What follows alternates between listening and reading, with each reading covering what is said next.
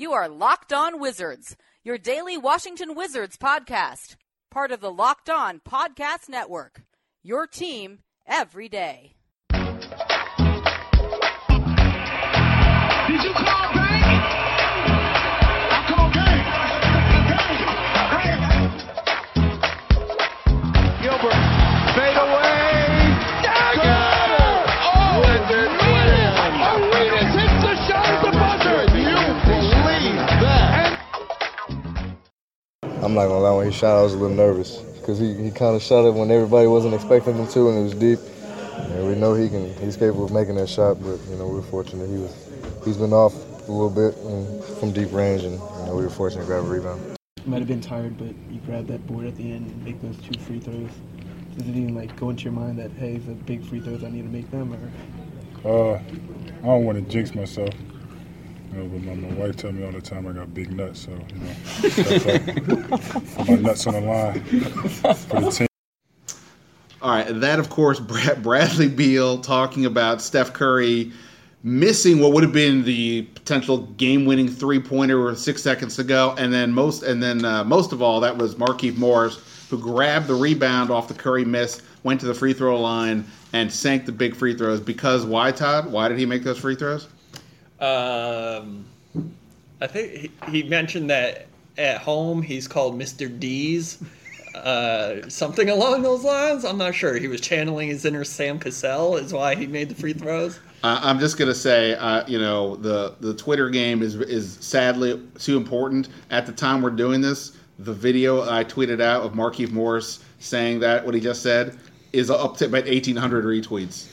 The kids love it. The kids love it. It's tremendous. I don't even know what happened. And we do need to note that we're 99.9% sure Markieff is not married. Yeah, I don't know what the wife means. He said, I think after that, where I cut off the quote, I think he said, I was just kidding.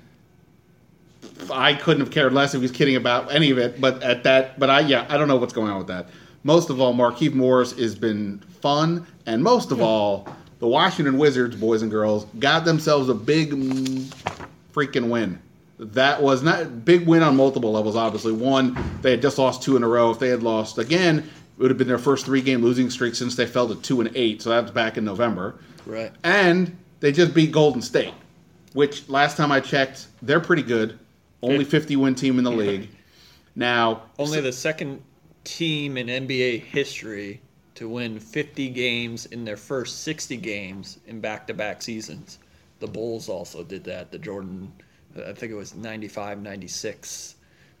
Bulls also did that. Good stat there. Now, of course, some people will want to say, well, they've got to put a little bit of an asterisk on this game because a certain somebody only played 93 seconds, that being Kevin Durant. Unbelievable. After all the hype, everybody's excited. We're talking pregame. Is he going to get booed? Is he not? What's it going to be? All this, that, and the other. For the second year in a row, he comes here for the 1 game a year and gets hurt.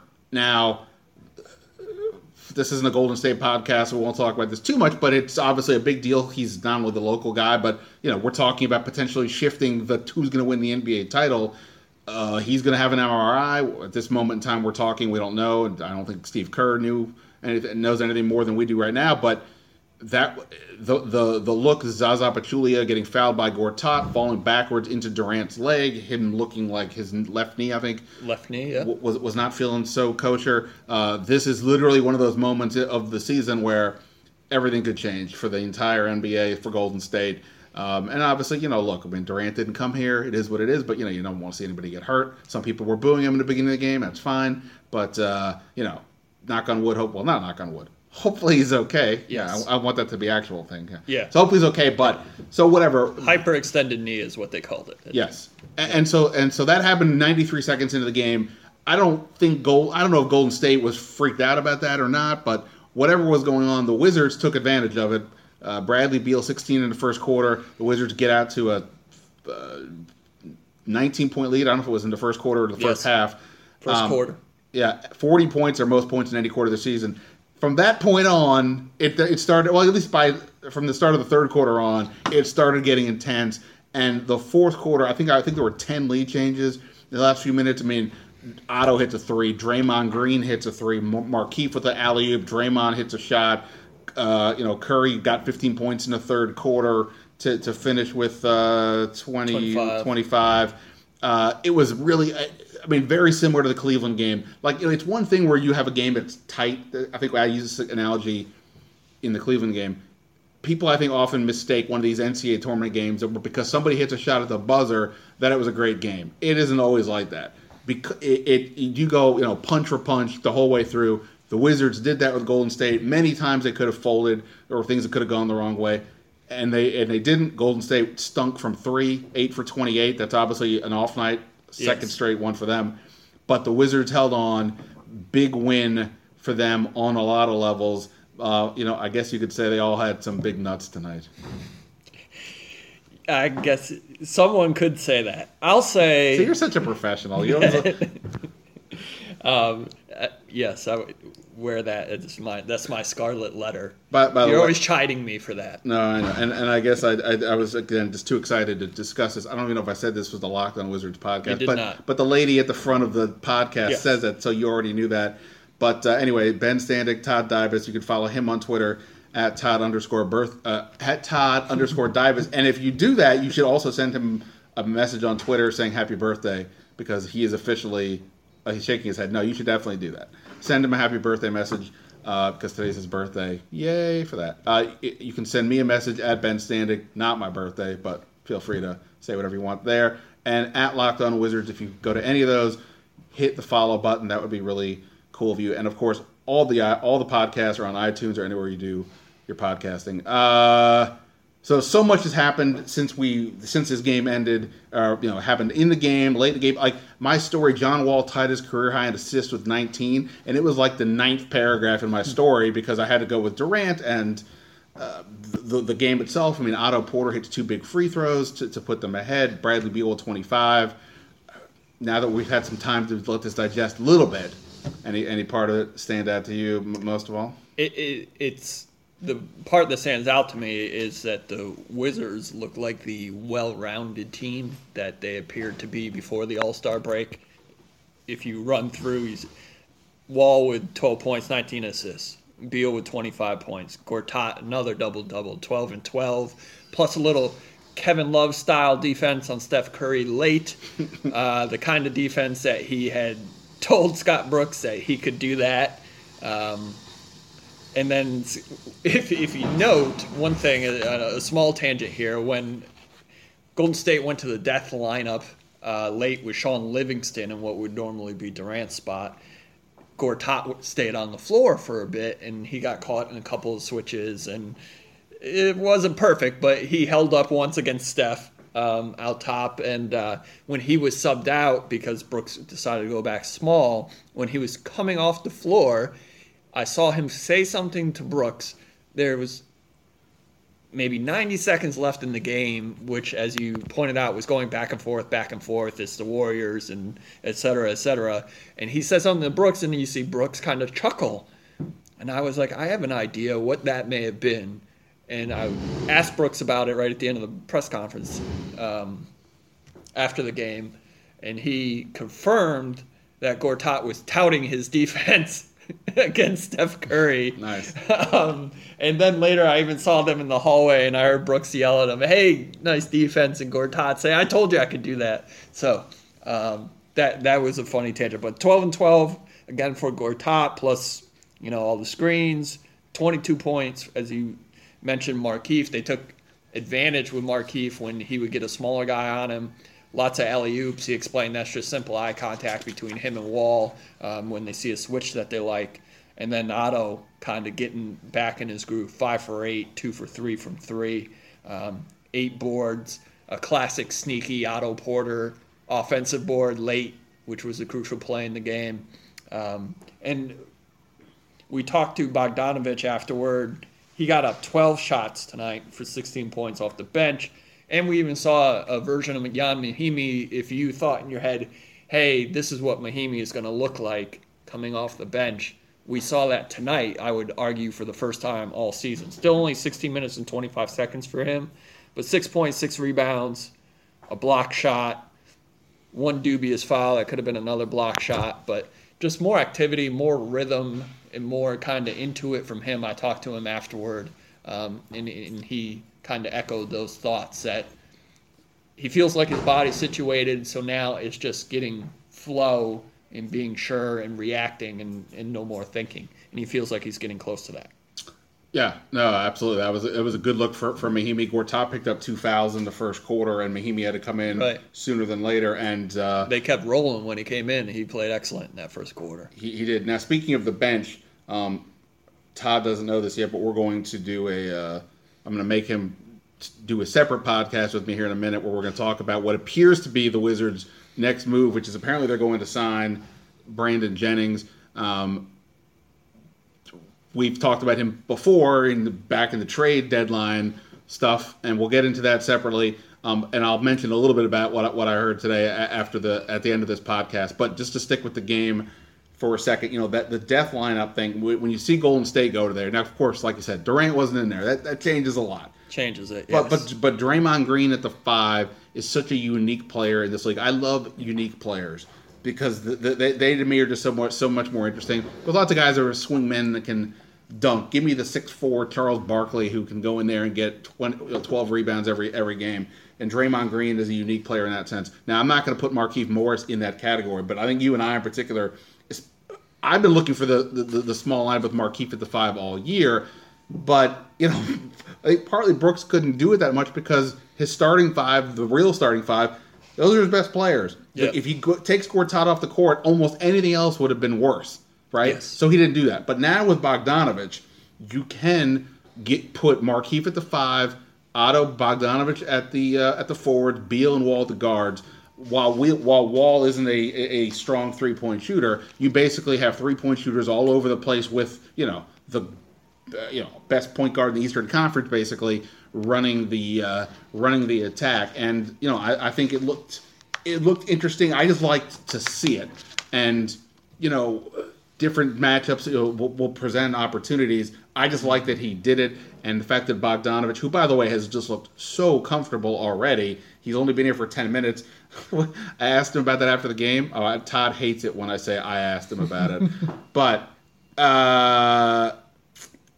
it was funny to say, well, how does it look like you're so comfortable? He's like, basically, I'm paraphrasing. He's basically like, look, I'm playing with All-Stars. I was playing with the Nets. With non-All-Stars. Non-All-Stars. This is a big upgrade. Yeah, right. I mean, he said something like this was, I don't know what he said exactly because he sort of tailed off and is whatever, but he said something like this was like the biggest game he's played it in like 2 years. Because obviously with Brooklyn, there wasn't much going on. Even if they weren't a tight game, it didn't necessarily mean anything. Right. So his presence is a big deal. And I do, just interject there, I do like that they did that, and we've talked about this on the pocket. When he was signed, we talked immediately, we were like, Markieff at the 5, Bogdanovich is out there with these guys. I do like that Gortat went back into the game tonight, because I thought that it's at the, 5:33 mark, Gortat went back in for Bogdanovich. And I think a lot of the league should learn from what Oklahoma City did last year against the Warriors, and even, in part what Cleveland did. LeBron's such a freak. That's kind of, you can't really duplicate that. But there is still, even when you get caught in bad defensive switches, and I'm not talking about an 8-minute period here. I'm talking about 2 or 3 minutes, which is basically what Brooks did tonight when he eventually swapped Oubre in for Gortat. He can help you so much setting screens and rebounding when everybody else is so small in those situations, even as feisty as Draymond is. I'm glad that he went back to that starting 5 that works so well, only because at this point the Bogdanovich thing is still a work in progress, and as you mentioned, one that has progressed quickly. Philadelphia basically, it didn't work. Things didn't work. It kind of stunk. Everyone was a mess. Understandable. Then better with Utah. Better again tonight.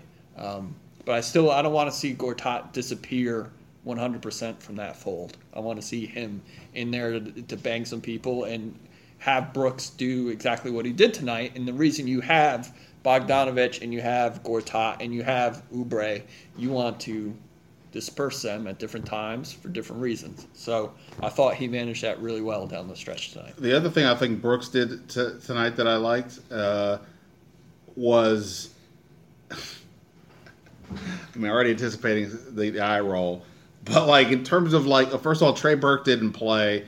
Satoransky played 11 minutes essentially, but what Brooks also did was he set up situations where Bradley Beal played some of the point. He had Otto Porter working in some role like that. We talked about this on the podcast the other day, and the one I did, sort of the minute by minute plan. That point was, look, if you're going to play Trey Burke, please get him off the ball because you keep telling us, Mr. Coach, he's not a point guard. And my point was great. Then let him play with Beal, with Wall, with Otto, and let them do the ball handling. I think against Golden State, it's also like, look, we can't afford too much to go to the bench a ton. We got to keep our main guys out there because you can't take the foot off the gas against them at all, and that works. So I'd like to see that in general. I thought that was interesting, and again, he discussed that after the game. He brought up Beal kind of handling the ball and lobbying by saying that Beal is a guard, not just a shooting guard. He's able to handle the ball. He's been asked to kind of create more. He's been asked to add this layer to his game. Brooks thinks that he's moving in that direction. It would be interesting to see how much he deploys that idea from here on. As you noted tonight, and that you had discussed prior about Beal and Otto kind of hanging out with that second group and shifting the rotation so that they're off the floor a little earlier in the first quarter, so they're back on it sooner in the second. Beal played point when Wall got hurt in the playoffs 2 years ago. Yep. Beal was running some point, and did a reasonable job. All right, so before we get out of here, we'll do a separate podcast on Brandon Jennings. We'll get into it, but just in the here and now, assuming that this does happen, he does technically have to go through waivers. By all accounts, I had multiple conversations with people tonight who, can't say anything for sure, but as long as something doesn't happen, and I had people ask me on Twitter, well, is it likely he gets signed? I would doubt it. I think it basically is like an agent thing. If you want to piss off his agent, you will then claim him on waivers, and that'll mess you up. Piss off his agent and piss him off, right? And then bring him into your team for the stretch run, irritated. Right. So thanks. Right. And I think from what I remember, like Utah and Brooklyn, I think were like two teams that had.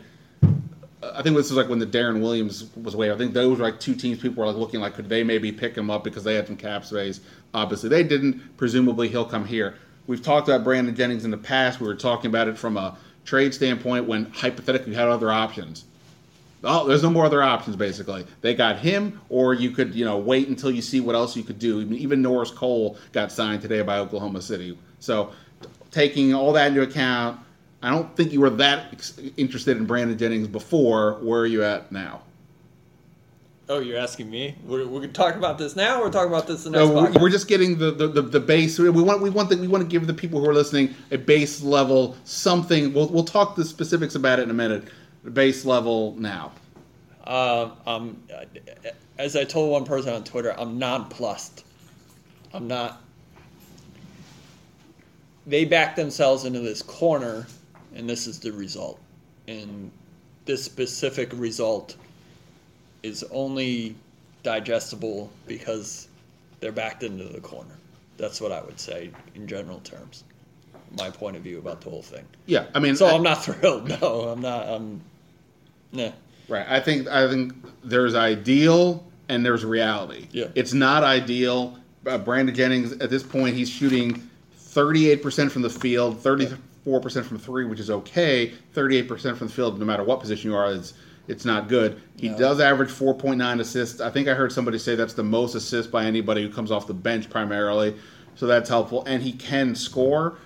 And, typically this second unit has struggled to do that. Ironically, if you had told me, if they had gone with this earlier, Satoransky playing, but obviously they just got Bogdanovic a minute ago, so we can't play that. But, if Satoransky's out there with Bogdanovic, the Mahinmi we saw tonight, who's at least more active on both ends of the court, combined with a starter, whatever, that all of a sudden maybe looks interesting. And maybe you could say, well, do we really need Brandon Jennings? But that's not where they're at. I still think they do need something. I mean, if you think ahead to the playoffs, I don't know what Satoransky's going to do. Typically, rookies fade in the playoffs where coaches don't have as much trust in them. And at least with Brandon Jennings, the worst case scenario, if something happens with the Wall, they have somebody who can come in and who's been a proven NBA point guard. Not saying he's all that. So there's that. The biggest issue is locker room chemistry. I asked somebody about that today. Are we doing another podcast about this? Okay, should we tease this and wait? All right, we'll tease this and wait. All right, well, I'll tell you what somebody told me about that later, and because we have to get out of here. So, all right, so good. Any final thoughts on Golden State? You're happy you saw them? Yeah, a really fun game. Like you said, I just hope that Durant is okay. As you know, I'm kind of freaky about knee injuries, basketball knee injuries. So, yeah, I hope for the league's sake that he's all right. And but it was, still a fun game. Felt a lot like the Cleveland game. We saw some crazy stuff at the end, and then we heard some crazy stuff afterward. Too funny. All right, on that funny note, let's get out of here. Thank you to Todd. Thank you to you guys listening. Of course, go check us out on iTunes for all the other podcasts, and of course we'll have a Brandon. Let me just say this: the Wizards are playing Toronto Wednesday. Circumstances have made it such that I'm not going to be able to watch the game in real time, and therefore there's probably not going to be a recap unless I just have time and go straight box score, which I don't know how cool that is. So there may not be a specific one, but hopefully everything else, the Brandon Jennings podcast will be in its place. Maybe I can convince Todd to the next day give us something if he's watched it, but we'll see what happens. But if nothing else, we'll be back for Friday's game against Toronto when they come back. So we'll see what happens. All right, until next time, see you. Beal gets open for three. Dagger! Wall drive, off balance shot.